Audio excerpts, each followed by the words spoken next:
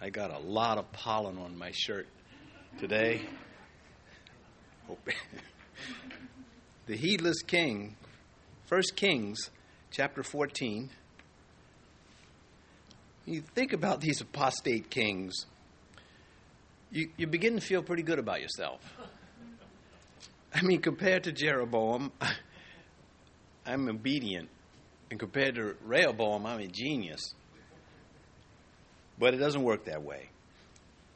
That is material to preach to the lost souls who think highly of themselves. Not so bad as people go, yeah, but it's not you that you're not going to be judged by people, according to people. Romans 2:16, in the day when God will judge the secrets of men by Jesus Christ, according to my gospel. It's deliberate. It's carved in stone. We are going to be judged by Jesus Christ. He's the standard. And if you can't live up to that standard, you're done. Unless your sins have been covered, washed away, covered as in taken care of by the Lamb of God. Because remember, the Old Testament, the sins were covered. The New Testament, they are removed. John the Baptist said, behold, the Lamb of God who takes away the sin. So, a very significant language. Verse 1 of that would have been fast. Verse 1, chapter 14, 1 Kings. At that time, Abijah, the son of Jeroboam, became sick. Well, where it says at that time, this is during the days when Jeroboam was at the altar at Bethel. The man of God was dispatched to deal with him and that altar, that chapter 13. And so that's what that is talking. So around this time, the significance is Jeroboam is unfazed by all that took place at that altar. The miraculous, the altars, the rebuke, the hand being paralyzed and then restored, and it just didn't faze him. And that's the significant. He was heedless to the message, unmoved by the miracles. Here he is, still going to be engaged in idolatrous practices and disrespecting God right to his face. It says, Abijah, the son of Jeroboam, became sick. Now, both Jeroboam and Rehoboam had a son named Abijah, and so we just have to live with that. But again, these opening words connect the sickness of the son with Jeroboam's impenitence, his refusal to repent. He still wants something from God. Verse 2, and Jeroboam said to his wife, please arise and disguise yourself, that they may not recognize you as the wife of Jeroboam, and go to Shiloh. Indeed, Ahijah, the prophet, is there, who told me that I would be king over this people. Well, Jeroboam says to his wife, please arise. Now, Bethel is not where he lived. He lived in Shechem, but he either had a summer home in Tirzah or moved there. We'll find that out later, but that's where he is right now, in Tirzah. Solomon said Tirzah was a very beautiful place. It's included in the Song of Solomon in chapter 6. And he has no shame, as we've already observed, sinning against God, but yet he wants to hide his desperate need for this God to help him out. Without repentance. He wants something from God. It's a one-way, I just want something from you and just get out of my face. And a lot of people live that way. He doesn't want anyone, including the prophet whom he is sending his wife to recognize that they're going to Yahweh for help. How does someone suppose that they can approach God through deception? How does a person think that they can deceive God? Well, the first part of that is their view of deity is defective. It's deficient. They also suppose God is like them. God is made in their image. That's what idolatry is. Instead of being made in the image of God, you make gods in the image that you find acceptable. That's Psalm 115, for example, points that out. Those who make them are like them, because man cannot think beyond himself. And without God, their view of God is irreverent, and in the truest sense of the word, it is profane. It is away from the sacred. it is insulting. And here he admits that the prophet Ahijah told him he would be king, prophesied it. He became king of the 10 tribes, just as it was said. And yet he refuses to even mention God's name. The way these things are recorded, they're intentional. It's not that the writer just, whatever the writer was thinking, or the spiritual scribe, God is thinking beyond that, knowing that we will come later on and look at his word and notice these things because they are there to be noticed.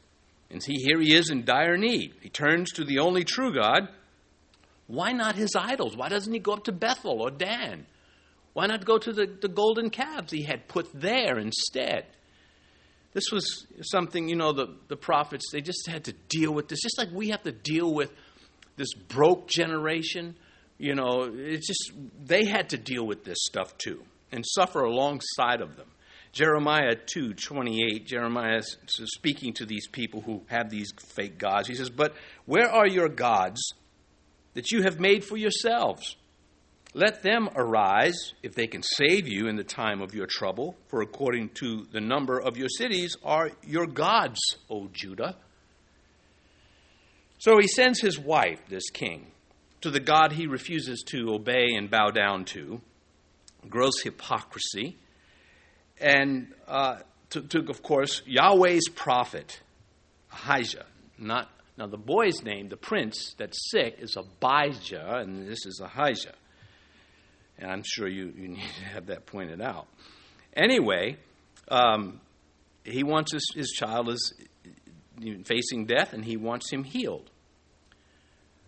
Apparently, God does not approve of kings disguising themselves. Now here, he is having his wife disguise herself, but it is by his order. King Saul disguised himself, and both Samuel and the witch at Endor realized it was him. The disguise only went but so far. The wicked king Ahab, he disguised himself in battle, saying to the gullible king Jehoshaphat, who was a righteous king, but he just hung out with the wrong people, got the wrong crowd, almost killed him a couple of times. Anyway, he was hoping that he would, I'll put my camis on, you put this bullseye on. I mean your kingly robes. And of course, it almost got Jehoshaphat killed. He cried out to the Lord. And an archer at a venture randomly just fires the arrow, and it hits the wicked king Ahab, which he then died from those wounds. The godly king Josiah also interfering with Pharaoh Necho, coming into the region against the Assyrians, and Josiah is going to make a name for himself and throw himself into the battle, and he disguises himself. He puts on his utility uniform to face the enemy, and is killed in battle. And so there are lessons there. God not liking the leaders to disguise themselves. Be who I made you. Be who I appointed you to be. I think that's one of the great lessons that comes out of it. And here it is. He's going to be revealed. He's not going to get away with this. His wife is disguising herself on his behalf. And, of course, the prophet's going to call him out on it. In verse 3, also take with you 10 loaves, some cakes, a jar of honey, and go to him. He will tell you what will become of the child. It's just the insanity of sin, what sin does to a human being. This man knows that the prophet can see the future because God tells him. You would think you would say, okay, that's going to be my God. People come to the Bible and they read it. Yeah, I see it. I can't dispute it. And they still don't become believers sometimes. These gifts that she brings are common gifts. They're not gifts fitting for a queen to give to someone. We discussed this last chapter. It wasn't uncommon for people to bring gifts to the prophets. Remember, Naaman comes and he has these gifts for Elijah, and he turns them down, and Gehazi goes for them. But so you say, well, are they cheapskates? Or are they staying in character where they don't want someone to notice? If they brought good gifts, the prophet would say, well, who are you behind this disguise to afford such a gift? And that's probably what's going on. Either way, he says here, and he will tell you what will become of the child. And again, you just, duh. Then how come you don't serve this guy, this man's God? Well, this is common grace, the common grace that belongs to the wicked and the righteous alike. If without this, civilization could not function. Wicked human beings can do good things. Wicked human beings can do good things to people they choose to do good things, or not. Relatively decent people who are not going to heaven exist. Decent as far as the terms of society. Again, common grace as opposed to special grace, which is the receiving the salvation by special revelation, which is, of course, through the Holy Spirit and God's Word. So this, he's concerned for his child as a loving parent, and that's common grace. And it doesn't diminish it. It doesn't mean it's small or anything like that. It's again, society could not function without it. Verse 4, and Jeroboam's wife did so. She arose and went to Shiloh and came to the house of Ahijah. But Ahijah could not see, for his eyes were glazed by reason of his age. Now, we know that this is the same Ahijah the prophet, because he already told us this is the one that prophesied. He's living in Shiloh. And we wonder, as she is on her way, what kind of woman she was. We're not told. It's about a 20-mile trek from Tirzah to Shiloh. Did she protest? Did she want to stay with the child? Again, we don't know. But either way, she has little choice. And Ahijah could not see, for his eyes were glazed by reason of his age, likely cataracts. Her disguise is not going to hide her from God's man because of God. And of course, the story, the greater part, he doesn't need eyes to see if God is, again, giving him the knowledge. The two reasons why this prophet in Shiloh was not dispatched to Bethel. Well, he was, by reason of his age and his eyesight, he was just hindered from going. And so God imported the prophet from Judah to go, bypassing the old prophet of Bethel who was there in the city. A lot of challenging information for us, because every Christian wants to say to God what Paul said when he was converted. Who are you? What do you want me to do? Who are you, Lord? What would you have me to do? That just encapsulates the Christian response to Jesus Christ at conversion. Here's my life. What do you want from me? And not in a challenging, what do you want from me? But, Lord, here I am. Hopefully a vessel of honor. Verse 5, now Yahweh had said to Ahijah, here is the wife of Jeroboam coming to ask you something about her son, for he is sick.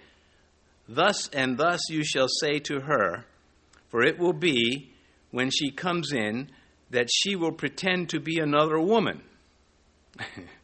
Well, there's a lot there, some humorous stuff, but we won't go into that because I can get to my truck safely. The prophet is the one that traffics spiritual information from God. The false prophet traffics it from hell. And here he is, of course, a true prophet, and God is speaking, and he's speaking through the prophet. He has something direct to say. Nothing indirect in this, not a general statement. It is to Jeroboam and his wife. The poor woman doesn't know what awaits her deception.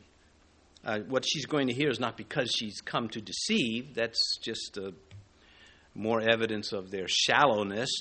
But she doesn't know what she's getting into. Now, this is the gift of knowledge.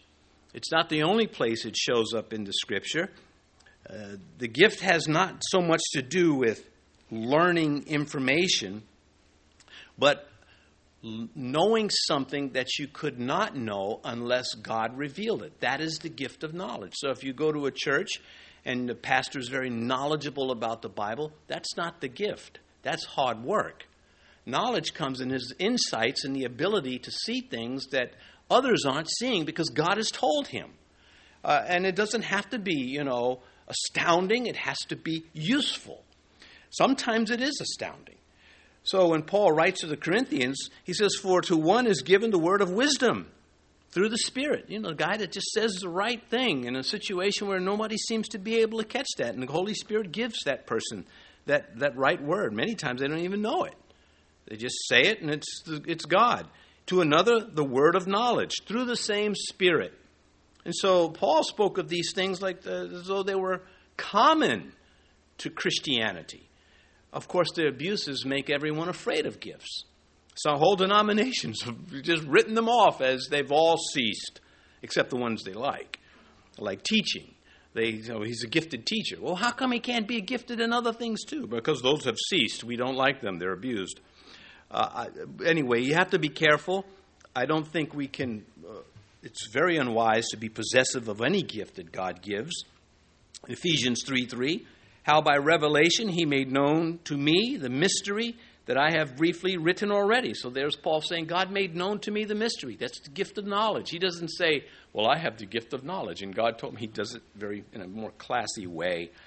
Again, he writes to the Colossians, in whom are hidden all the treasures of wisdom and knowledge. And that's broader there because Daniel said in latter days, knowledge will increase. And he's not speaking so much about spiritual knowledge as he is about just knowledge and knowing things. And we've seen this through the, I guess it probably really began to take hold of the steam engine being invented, and the inventions just continued. I don't know, there's a couple of 100,000 patents filed for during the Civil War. People were just inventing stuff left and right to go ahead and kill other people, albeit. But man has, of course, increased in knowledge, and look where we are today. One of the biggest threats to this generation's youth is the influence of social media and the internet. Well, the computer world has brought us this. There's good things on there, and there are bad, we know. Anyway, if you were to say to someone, well, for instance, Micah the prophet says, he has shown you, O man, what is good and what the Lord requires of you. This is a revelation from God, but to do justly and to love mercy and to walk with your God in humility, which is what the Bible teaches from the beginning to the end. But there are other times when you say, how do you know that? Well, God has shown me. And this is an example. What does it look like in the Bible when someone has not the gift of knowledge when it would have been useful?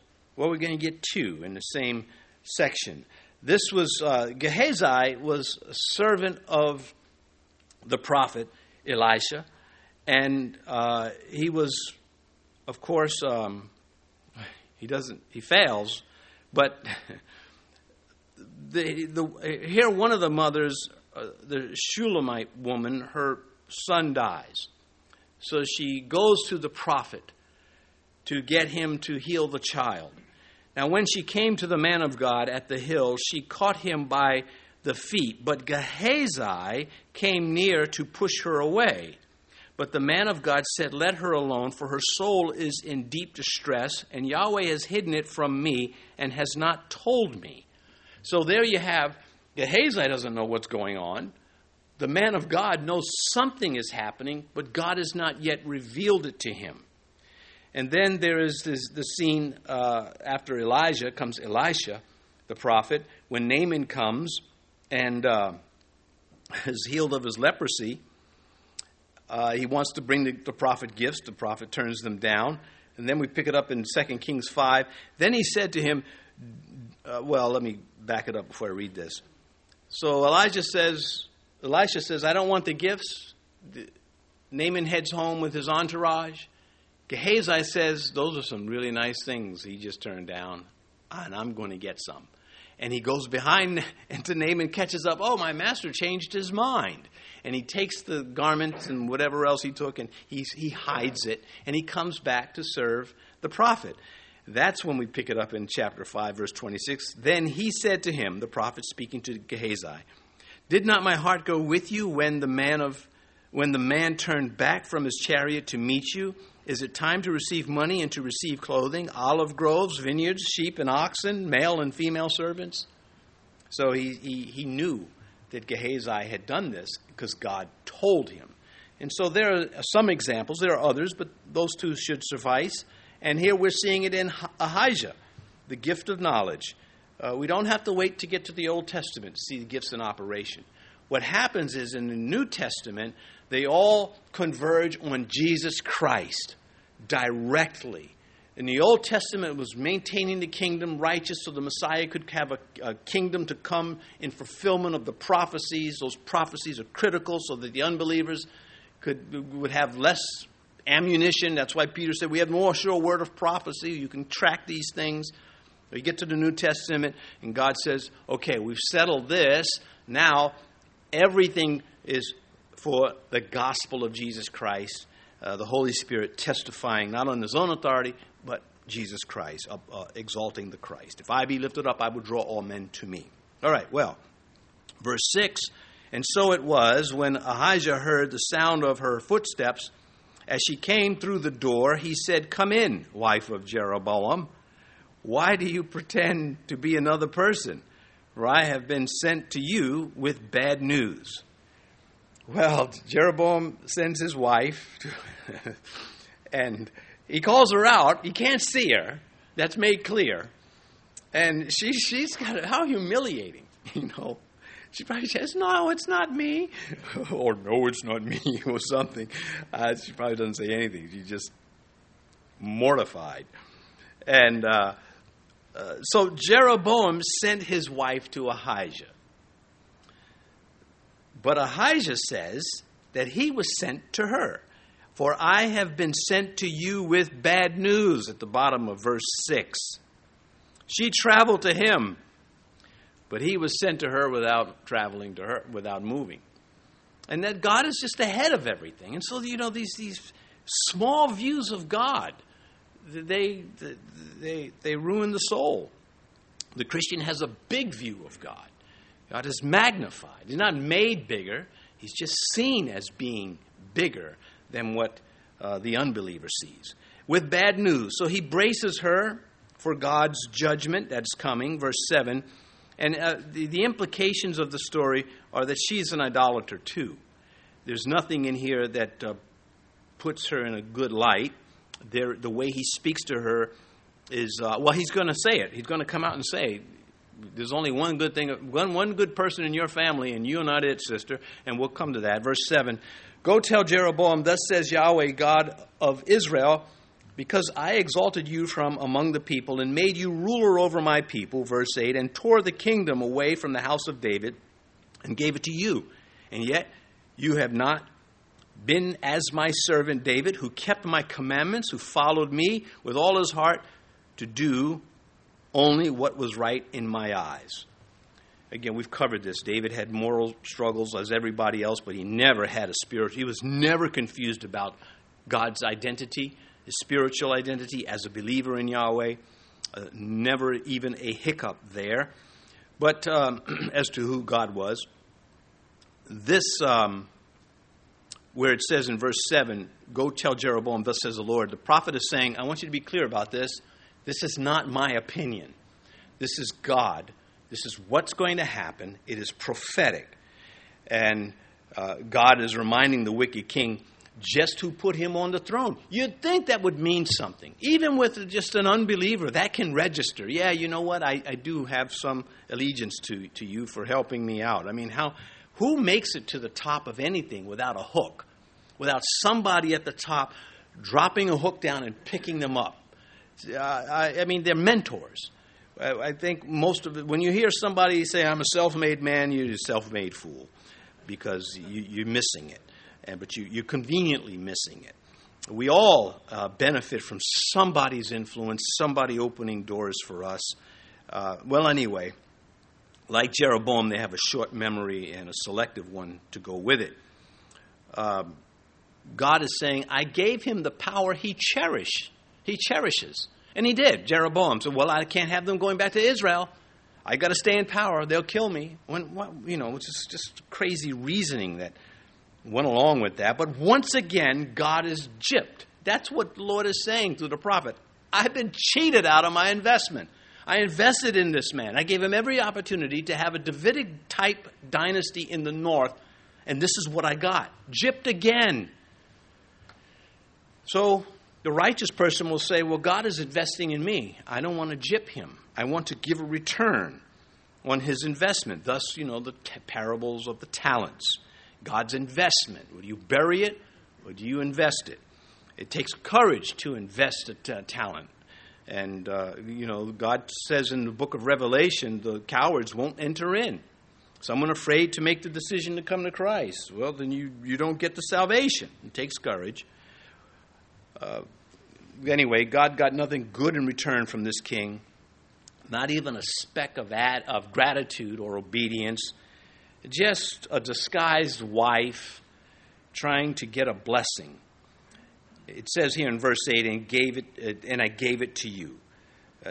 What such an honor and opportunity, you would think he would have been faithful. And yet you have not been as my servant David. That was a chop in the face. This is what Samuel said to Saul when God had, rebuked him said, you're not going to be king anymore. I'm going to find someone else. So Samuel said to him, Yahweh has torn the kingdom of Israel from you today and has given it to a neighbor of yours. And here it comes, who is better than you. How? That's got to hurt. Who would want to hear that? Who's better than you? You would think that Saul would have fallen on his face, groveling before the Lord. Didn't do that and just got violent. Anyway, verse 9, but you have done more evil than all who were before you, for you have gone and made for yourself other gods and molded images to provoke me to anger and have cast me behind your back. This prophet Ahijah, he's serious. God is when God speaks to these men, he speaks to using their personality. That's why Ezekiel is just such an amazing guy. He's so kind of a weirdo, but his points, when I say weirdo, he's not common, because I'm going to meet him one day. I'll say, hey, he might want to beat me up. But anyway, he was odd, no question about it.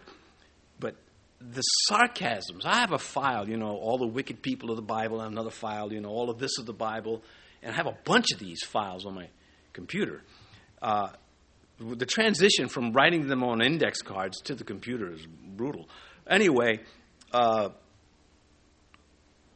was talking about broccoli, wasn't I? Completely lost it. Anyway, it was going to be really good. It'll come to me. Just give me so this other file. You're messing with me. The sarcasm. All the sarcasm, not all of it, but sarcasm, and there's a lot of it. And we're coming up on one in a little bit. But we'll hit verse 9, and then I'll bring it back up. But you have done more evil, verse 9, than all who were before you, for you have gone and made for yourself other gods, molded image. Okay, I read that, I know. This doesn't move Jeroboam. When she takes the message back and tells the prophet, tells her husband what the prophet said, he's going to be unfazed. He's determined to reject God and still try to get something from him. Apostates make themselves irretrievable. It's not God, it's them. Pharaoh with Moses, he made himself irretrievable. These guys were already up to no good. That's why the Jews had to be taken out of there. They were killing them and enslaving them. So it's not like, Pharaoh, God just hardened his heart. No, that's the language used, but the facts speak for themselves. Anyway, the molten images, those golden calves from chapter 12, we have in Psalm 115, Isaiah 44, and Jeremiah 10, God making mockery of the lunacy that accompanies idolatry. Those are just three of the places. I mean, one of the prophets said, what is this? You chop down a tree and you carve a little bit out for your God, and you take another piece, you heat the fire with it, and you make another piece of fur. What is that? You're bowing down to this thing? It's the created being worshiping a created thing. And, of course, true worship is the uncreated, self-existent, eternal God. And that is the grand distinction between the lost and the saved, the true and the false.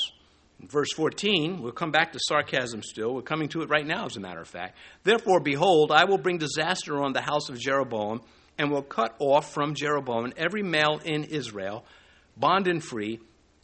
I will take away the remnant of the house of Jeroboam as one takes away refuse until it is all gone. Well, the promise is God said, I'll give you a dynasty. Now he's saying that's off. That deal is done. Here is the sarcasm. As one takes away manure,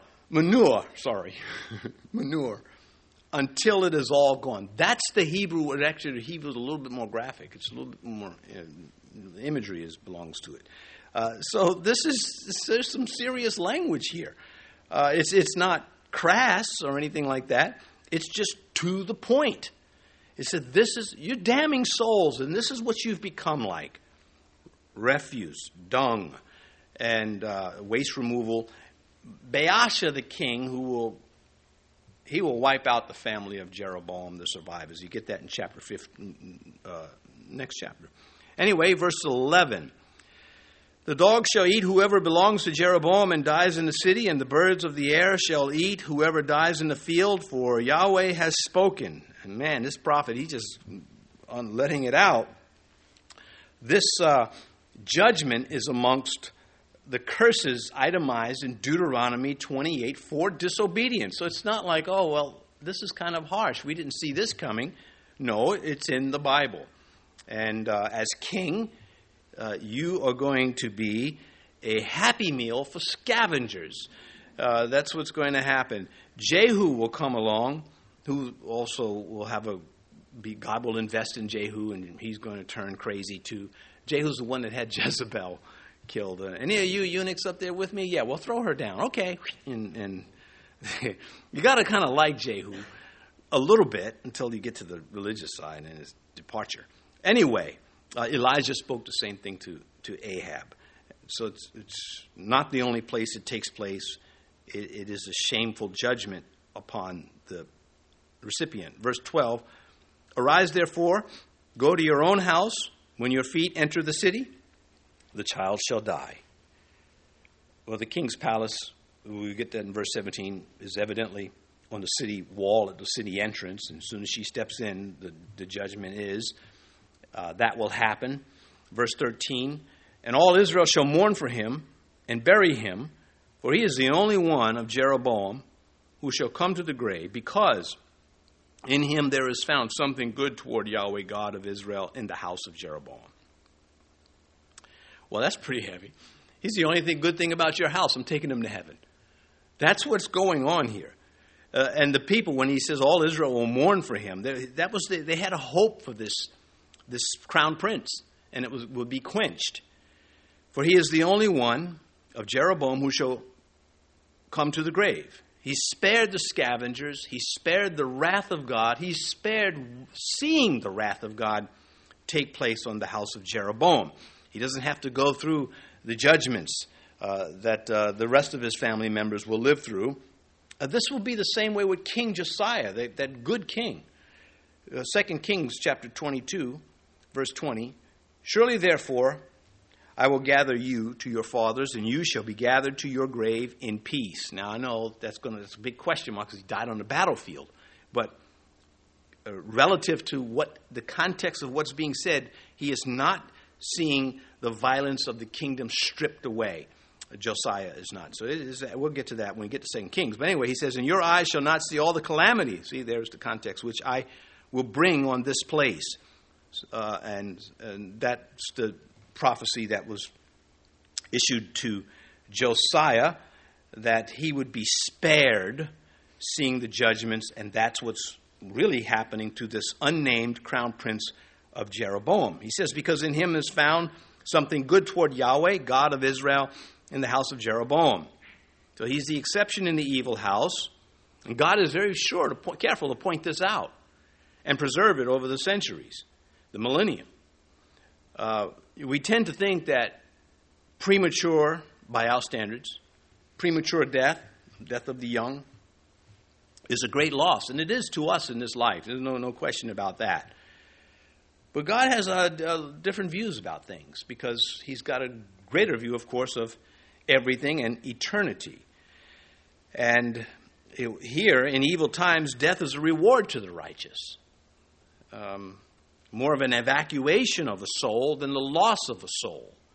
Isaiah 57, the righteous perishes, and no one takes it to heart. These are the evil times that he was addressing. Merciful men are taken away, while no one considers that the righteous is taken away from evil. So he kind of just ties it all in together to the eternal, because eternity has been put in our hearts. And without that eternal view, you're lost. With the eternal view, there is God, ideally. So if heaven is the most fitting place for anyone, God is simply saying, I'm taking him to the most fitting place. Child or adult, either way, the world is not worthy of them. God is not intimidated by death. We are, because death is our enemy. It is our last enemy, the Bible says. And it will not be finalized until, of course, the return of Christ. Well, of course, if we go home to heaven, but on earth. And God always has eternity in view. Always. How else could he allow his son to go to the cross? Blessed are those who mourn, for they shall be comforted. Well, Jesus wasn't just throwing that in to fill up his sermon. It was one of the biggest parts of the Beatitudes. I like, blessed are the merciful, they shall obtain mercy. Blessed are those who hunger and thirst for righteousness, they shall be full. Yeah, they will, but they're going to take a lot of hits. So you should know that, unless you become disillusioned.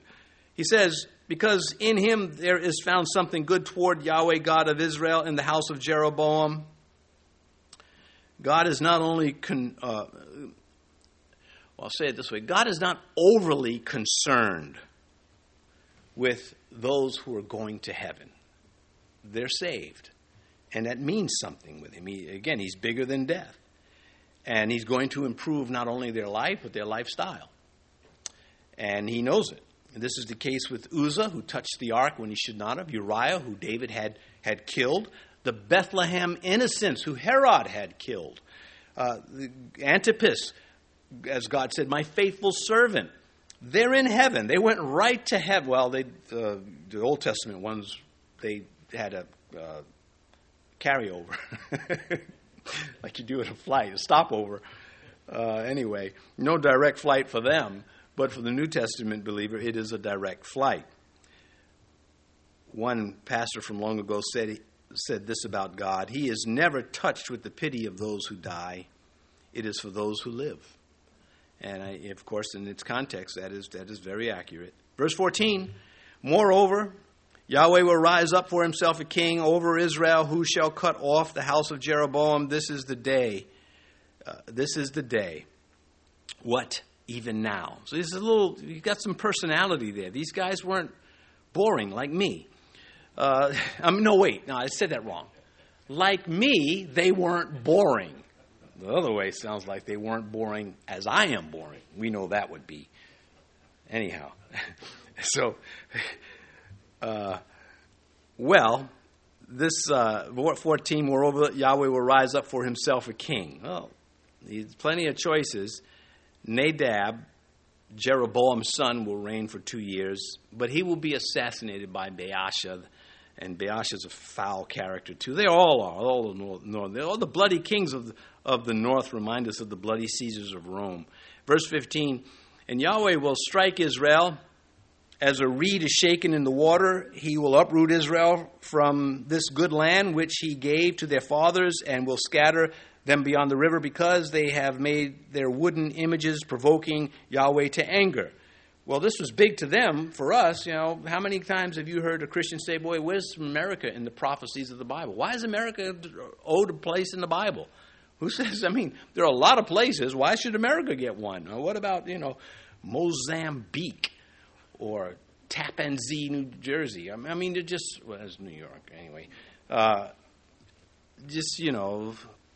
We would like to know things. Well, in those days, they were knowing those things, and they weren't good. So now the prophecy shifts from Jeroboam's house to all the northern in that region. Shaken the reed, a metaphor for the destabilization. the prophet sees 200 years in advance. It would be about that much time before these things happen. They will be scattered in exile, as he references here, to the Euphrates, east to the Euphrates River. And we'll see this in 2 Kings 17 fulfilled. Verse 16, and he will give Israel up because of the sins of Jeroboam, who sinned, who made Israel sin. Well, God is saying, they have no intention of obeying him. They keep provoking him, which is an interesting study all by itself. Well, if you have no intention of obeying me, God says, I have no intention of protecting you. He's still talking to the wife. The sandcastle religion just cannot withstand the tide of truth. And unfortunately, people find out too late. He made Jeroboam, Israel, sin by not by filling the northern kingdom with saloons, but with idols. And that's how he did it. Lies about the only true God. Verse 17, then Jeroboam's wife arose and departed and came to Tirzah. When she came to the threshold of the house, the child died and went to heaven. In verse 18, we know that because God said he found good in him. Verse 18, and they buried him, and all Israel mourned for him according to the word of Yahweh, which he had spoken through his servant Ahijah the prophet. So again, God's saying this was not a random death. I called it, and there's why I called it. And with all this evidence, they're going to just deny the Lord nonetheless. They just have this inability to connect dots. It's like we don't like where number 26 takes us. So we're going to connect number 25 with number 9. And they have this Picasso they end up with that they're boasting about as they go to hell. That is a picture of what irreverent man does. He just will not connect the dots. A scientist is so true to science, or even mathematics. 2 plus 2 is always 4. There's no exception. You can travel to Mars with Hubble, and it's still going to be 2 plus 2 is 4. And yet, they're going to tell you all about evolution as being science when there's no proof. And it just takes your breath away that, man, these guys are really smart in a lot of areas. They even invent stuff we all benefit from. But when it comes to God, they're morons. They are spiritual morons because there's a real devilish influence and they won't get away from it. Anyhow, I'm sitting in Starbucks, many of them right now. I'm not saying Starbucks is evil, and I'm not saying it's not evil. Okay. Verse 19. Now, the rest of the acts of Jeroboam, how he made war and how he reigned, indeed, they are written in the book of the Chronicles of the Kings of Israel. Throughout the books of the Kings, God refers to Jeroboam as the standard of the evil king in the north. As David was elevated as the righteous king, he is elevated as the king that led Israel, the northern kingdom, into sin. Now again, back to Ezekiel. Ezekiel 16, he slams Jerusalem. I mean, he gets everybody, but he really says, man, what Judah did with Jerusalem. So nobody can go, there's no backslapping going on here about who got it right. They were all a mess. No less than 22 direct reminders about Jeroboam leading the north into sin. In other words, God, not only was he paying attention, he's got a grudge, spiritually speaking. Is a rap sheet on this king. And it is significant. And if you do a study just on the name of Jeroboam, son of Nebat, you astounded how the writers just keep saying he led Israel into sin. It was this guy. And this is the son of the guy. It was just very like Judas Iscariot. Son of Simon. They brought the dad down with them. Serious business. Well, why should a soul be taken into heaven when they're given every chance to submit to God and they refuse? I mean, this is reason. This is reasoning with a person that thinks I'm a good person, I'm going to heaven, or, just stupid sayings like, heaven doesn't want me and hell's afraid I'll take it. Again, what do you could tell yourself whatever you want, but it's not going to tone down the temperature of the flames. It is serious stuff. It is not a joke. And if you think mocking with irreverence religion and God is somehow going to insulate you from what's coming, you're a bigger fool than you look like. Anyway, well, I can have some sarcasm too. Of course, we're not encouraged to be sarcastic like the prophets because it can get away from you very quickly. For you. Anyhow, does not God, if he is God, does he not have the right to dictate terms? I mean, what is so complicated about that? The man who made Israel sin, that's what it says. 2 Kings 17:21. Jeroboam drove Israel from following Yahweh and made them commit a great sin. Man, that's pretty strong. This is his legacy. This is what he left behind. Compared to, a Barnabas or Ruth, this is what Jeroboam left behind. It's a good question to ask somebody that's irreverent like this. 2 Kings 13:11, all the sins of Jeroboam, the son of Nebat, who made Israel sin. And we just read it again and again and again. It's like, we're not going to let you forget this one. Anyway, the father of ruining the northern kingdoms. That's his legacy. Verse 20, the period that Jeroboam reigned was 22 years. Man, we're having a hard time getting past these 4 that we're faced with. I mean, where is Laurel and Hardy when you need them? That would be an improvement. Anyhow, the period that Jeroboam reigned 22 years, so he rested with his fathers, and Nebat his son reigned in his place. Proverbs 3, verse 35. The wise shall inherit glory, but shame shall be the legacy of fools. And that is it. His father is associated with him 13 times, and all of it negative. Verse 21. And Rehoboam, the son of Solomon, reigned in Judah. Rehoboam was 41 years old when he became king. He reigned 17 years in Jerusalem, the city which Yahweh had chosen out of all the tribes of Israel to put his name there. His mother's name was Naamah, an Ammonitess. Now, there's a lot here, but we don't have time to open it all. Not a lot. There's a lot of interesting things here.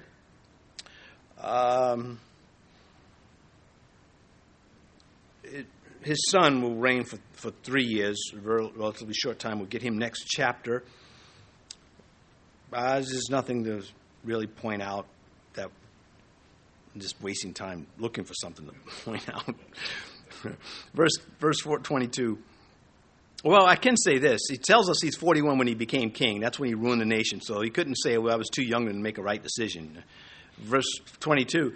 Now Judah did evil in the sight of Yahweh, and they provoked him to jealousy with their sins, which they committed more than all their fathers had done. And so now, of course, the story turns towards the south, and the Judean kings pointing out their spiritual discrepancies. This jealousy, provoking God to jealousy. Well, protective jealousy is not the same as the jealousy born out of envy. Jealousy in this sense it belongs to God.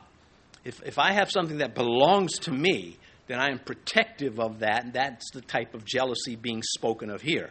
Whereas envy is, well, it doesn't belong to me, and I want it. I'm going to do whatever I can to keep it, to take it, or to get whatever. So we should understand when the Bible says God is a jealous God, that is an honorable thing. He is saying, I am going to protect what is mine, what is rightfully mine. And that is what it's in the Hebrew, and that's what it is in context, and that's what it means. And not this, jealous lover that if I can't have you, nobody's going to have you. That's just sin. Anyway, more than all their fathers had done, they grew worse and worse through the centuries. Again, if you can get through Ezekiel 16, it's a very long chapter. It's pretty hard-hitting. Verse 23, for they also built for themselves high places, sacred pillars, wooden images on every high hill and under every green tree. So they were invested in disgraceful things. They were disgraceful because they were lies, and they didn't care that they were lies. They are doing what God forbade in broad daylight, bold-faced sinners, people of the chosen people, chosen to produce Messiah, shameless, brazen, idol infestation everywhere. Verse 24, and there were also perverted persons in the land. Oh, now he's talking about America. And everywhere else. They did according to all the abominations of the nations which Yahweh had cast out before the children of Israel.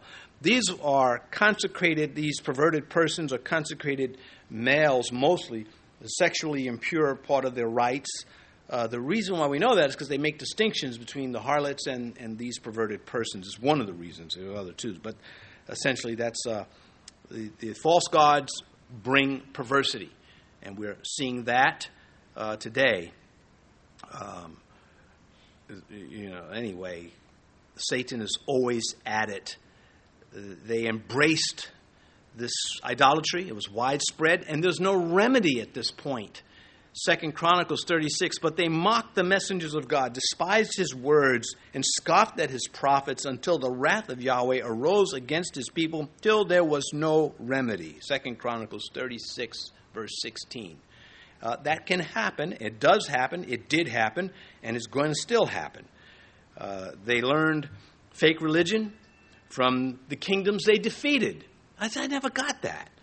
I mean, you would think that if you're the conqueror, your God must have the side to be on, unless there's a reason. Anyway, verse 25. It happened in the 5th year of King Rehoboam that Shishak, king of Egypt, came up against Jerusalem. Well, God gave Rehoboam 3 years. For 3 years, he was relatively stable, but the brew was there. And he's going to turn away. Egypt knew that the kingdom was divided, and that the northern half, Jeroboam was there, and Jeroboam had been in exile in Egypt, so he knew that wasn't going to be a problem, so he just came in and took what he wanted. Rehoboam was notorious in Scripture for being weak. His son Asa, when he comes to power, he's going to say to Jeroboam, yeah, my dad was weak, but I'm not. And he's going to put a whooping on Jeroboam for that. Anyway, and we'll be coming to that in the story. 2 Chronicles chapter 12. Then Shemaiah the prophet came to Rehoboam and the leaders of Judah who were gathered together in Jerusalem because of Shishak, and said to them, thus says Yahweh, you have forsaken me, and therefore I also have left you in the hand of Shishak by the seashore. You can't help it. Anyway, verse 26, he took away the treasures of the house of Yahweh and the treasures of the king's house. He took away everything. He also took away all the gold shields which Solomon had made. And the 2 candelabras. But he takes the gold shields that Solomon had. We talked about these shields. They were beautiful. They were solid gold. And the enemy has made off with the gold of devotion. Man, there's a lesson in that. And so he makes brass shields to replace them. You know what the New Testament says about brass in the negative? Sounding brass, clanging cymbals. That's the way Paul described the Christian who does their duty without love. They're just this annoying thing. They're not gold, they're brass. The enemy has made off with the gold. Anyway, verse 27. Then King Rehoboam made bronze shields in their place and committed them to the hands of the captains of the guard who guarded the doorway of the king's house. Now, this is the stuff you make topical sermons on. There's a lot here. Here he is settling for less. And in this case, it is a shameful less. They tried to keep up appearances with this make-believe. They were still successful. Someone told me years ago, I don't know if it's so true of banks now. When I was a kid, you went into a bank, and man, the floors were marble. Everything was like, this is like a palace in here. And banks wanted to give, and they probably still do, this impression that we have a lot of money, we make money. And if you have money, we'll make you more money. This is the impression that the banks were to give. I've been to a few banks and chipped up furniture. And you know what? You guys are not keeping up with the Joneses down You're going to be the second national bank you keep this up.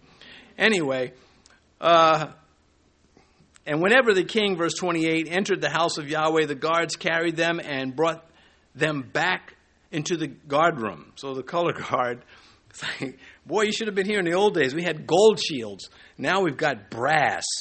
The special treasures of the previous generations. There's a pattern that emerges in the Bible, and maybe in real life too. These cheap substitutes. It's like life was going on with them and nobody knew the difference. Forget about the gold shields. We've got these nice bronze ones now. The glory has departed.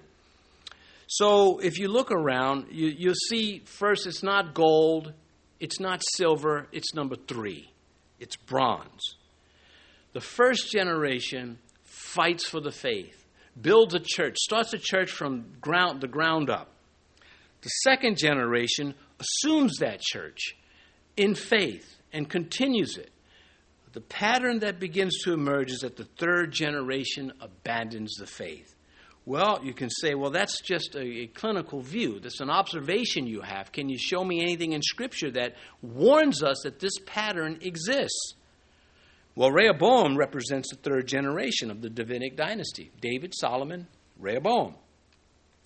And if you look at in the book of Judges, in chapter 2, I'm not going to turn there, we're just out of time, but chapter 2, verses 7 through 10, comes right out and said the generation stayed true when Joshua was on the throne, and the men that were under Joshua, that second generation, but that third one is when they began to tear down what the others had worked on so hard. What a challenge to you. And there aren't many youth here tonight, but this is something to watch out for.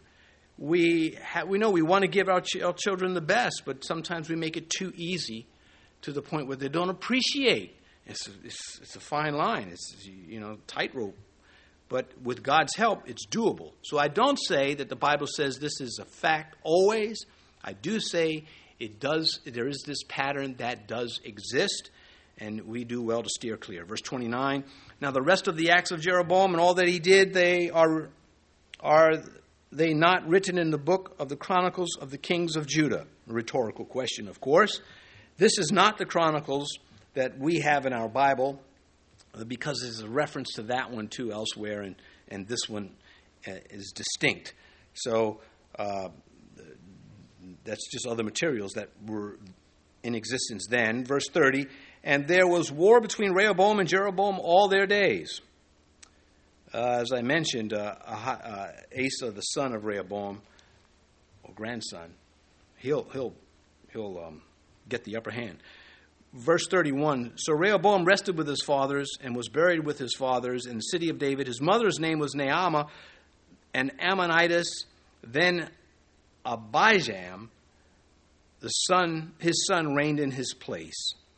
You could switch the tongue up, going from Naamah to Amorites to Abijam. I mean, it's just all over the place. This weak king, Rehoboam, easily influenced to the negative. Once to the positive, but the rest he was to the negative. We read this about him in Chronicles. This is his epitaph in the Scripture. 2 Chronicles 12, verse 14. And he did evil because he did not prepare his heart to seek Yahweh. Let's pray. Our Father, once again, real life stories, real examples, lessons there for us to either scoop up or neglect. May you find us scooping them up and doing something to your glory with them. May you get us all home safely tonight, we ask you. In Jesus' name, amen.